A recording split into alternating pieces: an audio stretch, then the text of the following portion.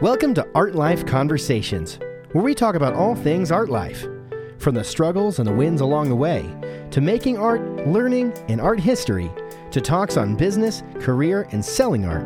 No matter where you are on your art journey, here you'll find inspiration, encouragement, and motivation as Kelli shares the real life of a working artist. And now, your host, Kelli Folsom.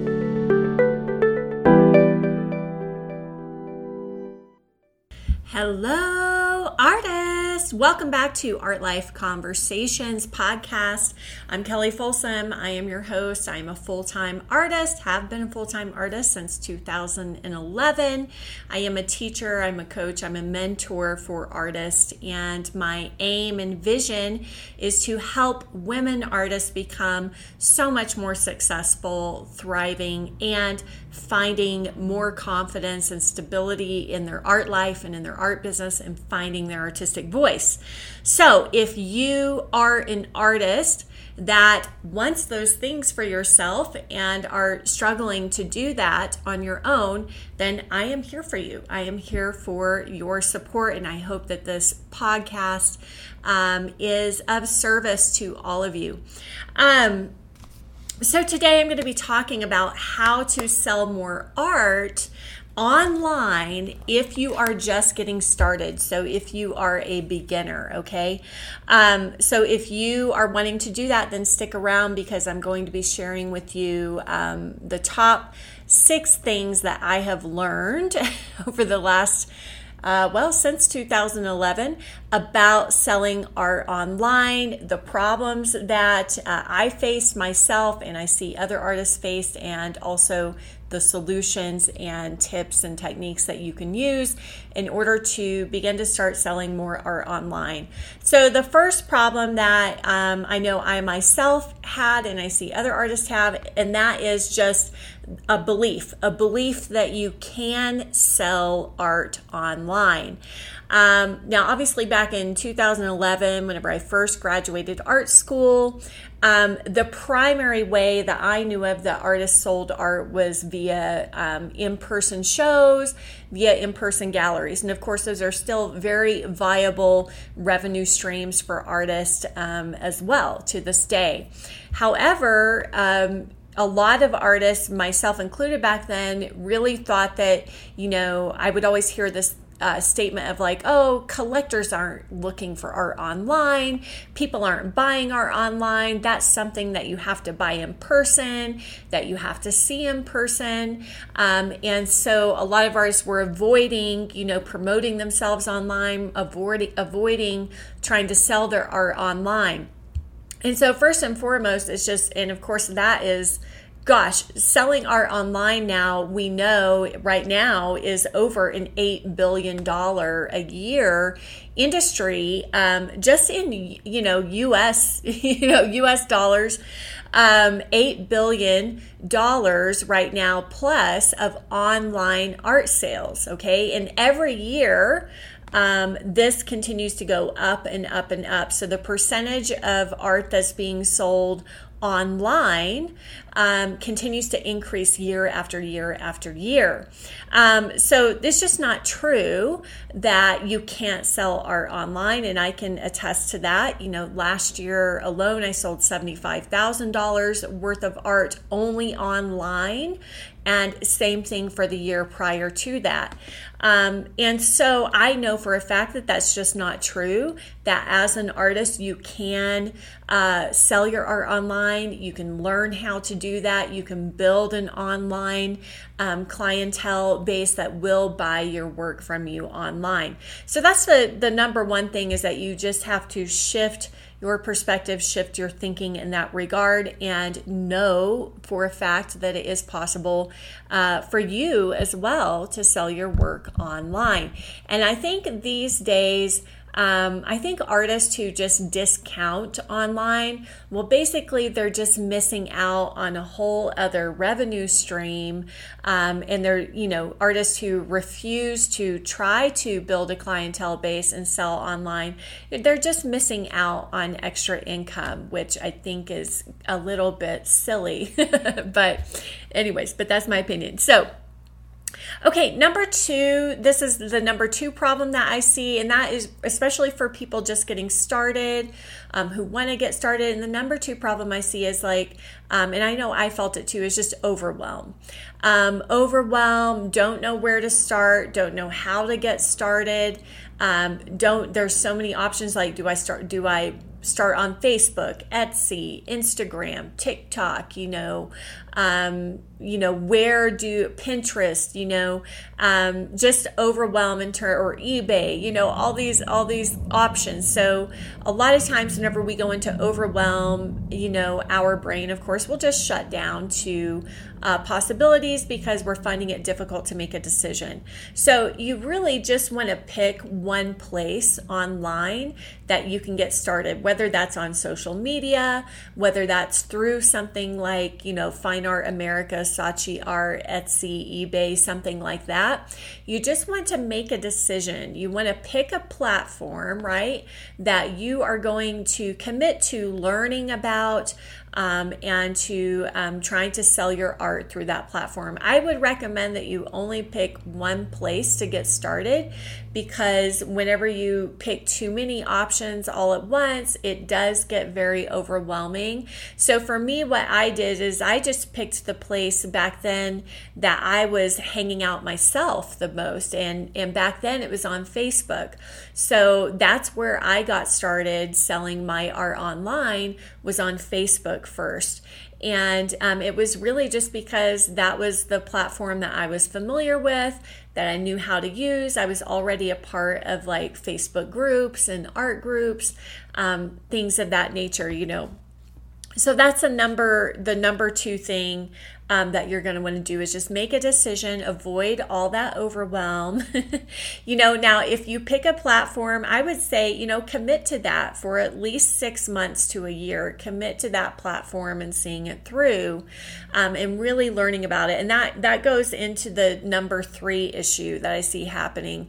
And that is once sometimes when artists pick a platform, sometimes the tendency is to just go, okay, I posted my painting, and nothing happened, and so I call this kind of like the pasta technique, just like throwing a bunch of pasta at the wall and seeing if anything sticks. And then whenever nothing does stick, because you're really not trying that hard, you're really not trying to learn about that platform, and how it works best. Again, what I see happen a lot is that then people go, see, that didn't work. But really they're just, it's like confirmation bias. Like really they're just trying to prove their belief correct that it's not going to work for them. And it's really just because they're either afraid of putting in the time and effort, or they just don't want to do it, So you do have to be committed, to whatever option you choose, and you have to be 100% all in on it, taking the good with the bad, taking your lumps, so to speak, going through that learning curve, for example, like if you're on Instagram, learning, what's working on Instagram right now, you find out, oh, reels are really good right now on Instagram. Okay, I need to learn how to do reels. And then you study your results, right? You not just throw a bunch of pasta at the wall and hope something sticks. You do the action, then you analyze and learn, from the action. You see how it performed, you see what kind of feedback you got, you see what kind of response you got, and then you iterate on that, right? Then you try to improve on that, you try to optimize that. No matter what platform you choose, you're going to have to do this. This is just part of the work. Online, it is not going to come easy, for any of us. It certainly did not come super easy for me. I had to learn as well, But then once you start to really get some momentum going, let's say on one platform, then you can expand out perhaps into another platform if you so wish, and try to perhaps capture a different audience. Okay. The next problem that I see is just no prices, no pricing. This is either on your website, or on your posts themselves if you're posting on social media. It's interesting because obviously if you're posting your work to, say, a selling site like Etsy, eBay, there's a site called Daily Paintworks or Fine Art America or Saatchi, I find it so fascinating that artists will post there, and they're more than happy, of course, to put in their pricing because it's required, to sell through those platforms. But I find it interesting. I know myself included. I was told way back when, 15 years ago, oh, don't put prices on your website. That's bad. That's going to make you look like you're a low tier artist. And it never made sense to me. I thought, why? Doesn't somebody need to know how much my painting cost? Wouldn't that be a good thing? Wouldn't that weed people out who think my paintings are too cheap, or weed people out who think my paintings are too expensive? Like, wouldn't that help me, attract my ideal client if I have prices? And also, there's so many, there's such a mix of artists online these days, from, people who would call themselves dilettantes, for example, or hobby artists. And so it's kind of hard to tell nowadays who's doing art and making a living from their art, and who's doing art just for themselves, and they're really just making art for themselves, and they're not interested in selling their art. So you're actually really doing your customer and your audience a favor by putting the price, and yourself a favor, by putting the price on your painting. This will automatically, just by itself, let people know that you are selling your work, that your work is available for sale, okay? So please don't post paintings that don't have pricing. And if you have sold paintings, you can also post paintings and put sold on it, and that's another indicator to people that you do sell your work. So the whole point of marketing your artwork online is you're trying to attract your people. You're trying to attract your collectors and your buyers. And in order for them to be, basically validated as a collector and buyer, they need to, see the price and go check out your work and hopefully buy one of your pieces. All right. So please put prices on your artwork. And if it's sold, put sold next to it so that people know that you are selling your artwork and that you're making a living from this. This is a business for you. Okay, the next problem is no call to actions. So you'll kind of see this a lot in marketing, where they will say, put a CTA, at the end of your email, at the end of your post. And so a call to action can be as simple as, go to my link in bio if you're on Instagram to shop this collection, or go to my website here, or join my email list here, check out more of my work here, buy this painting by doing XYZ, DMing me, messaging me. You need to tell your buyer what to do. And so this is called a call to action, or I refer to it as asking for the sale.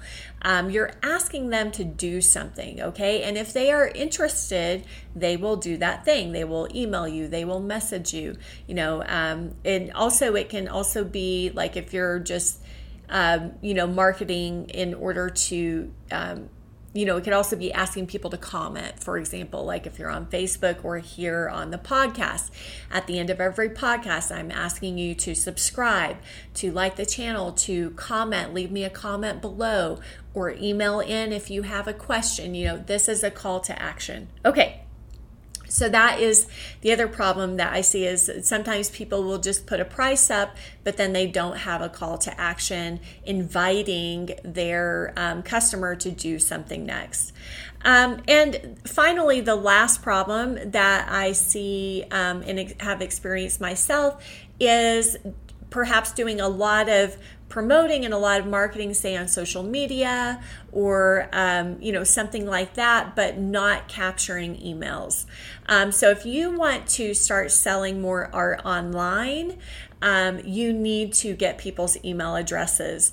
You want to get them on your email list because this is where you can have more personal, direct communication with them. And believe it or not, more people check their email more than they do check social media and things of that nature. So you will be in their inbox. You will be able to stay up to date with them in a more personal way, letting them know like, hey, I'm working on this series right now, or this is a painting that's fresh off the easel. And you'll be able to have more of a conversation and build more of a connection with them on email, believe it or not, more so than just on a social media post. And also just the frequency in which people check their email is more frequent than checking social media. And you never know when that person's going to be on social media, and also how many people are they following. They might be following thousands of people, and so email is a better way to get the most interested people. Let's say if you're promoting on social media, get the people who are most interested onto your email list. So make sure that you do that last step, that you are, and perhaps that is your call to action. You're inviting them to join your email list to learn more about you as an artist, learn more about your work, and see perhaps the most up-to-date, newest works that you've created. Maybe they get first dibs on new paintings. Maybe they get special deals or special discounts on your paintings by being on your email list. So that's my last tip for you today. If you are a newbie and you want to start selling more art online, make sure that you do these 6 things.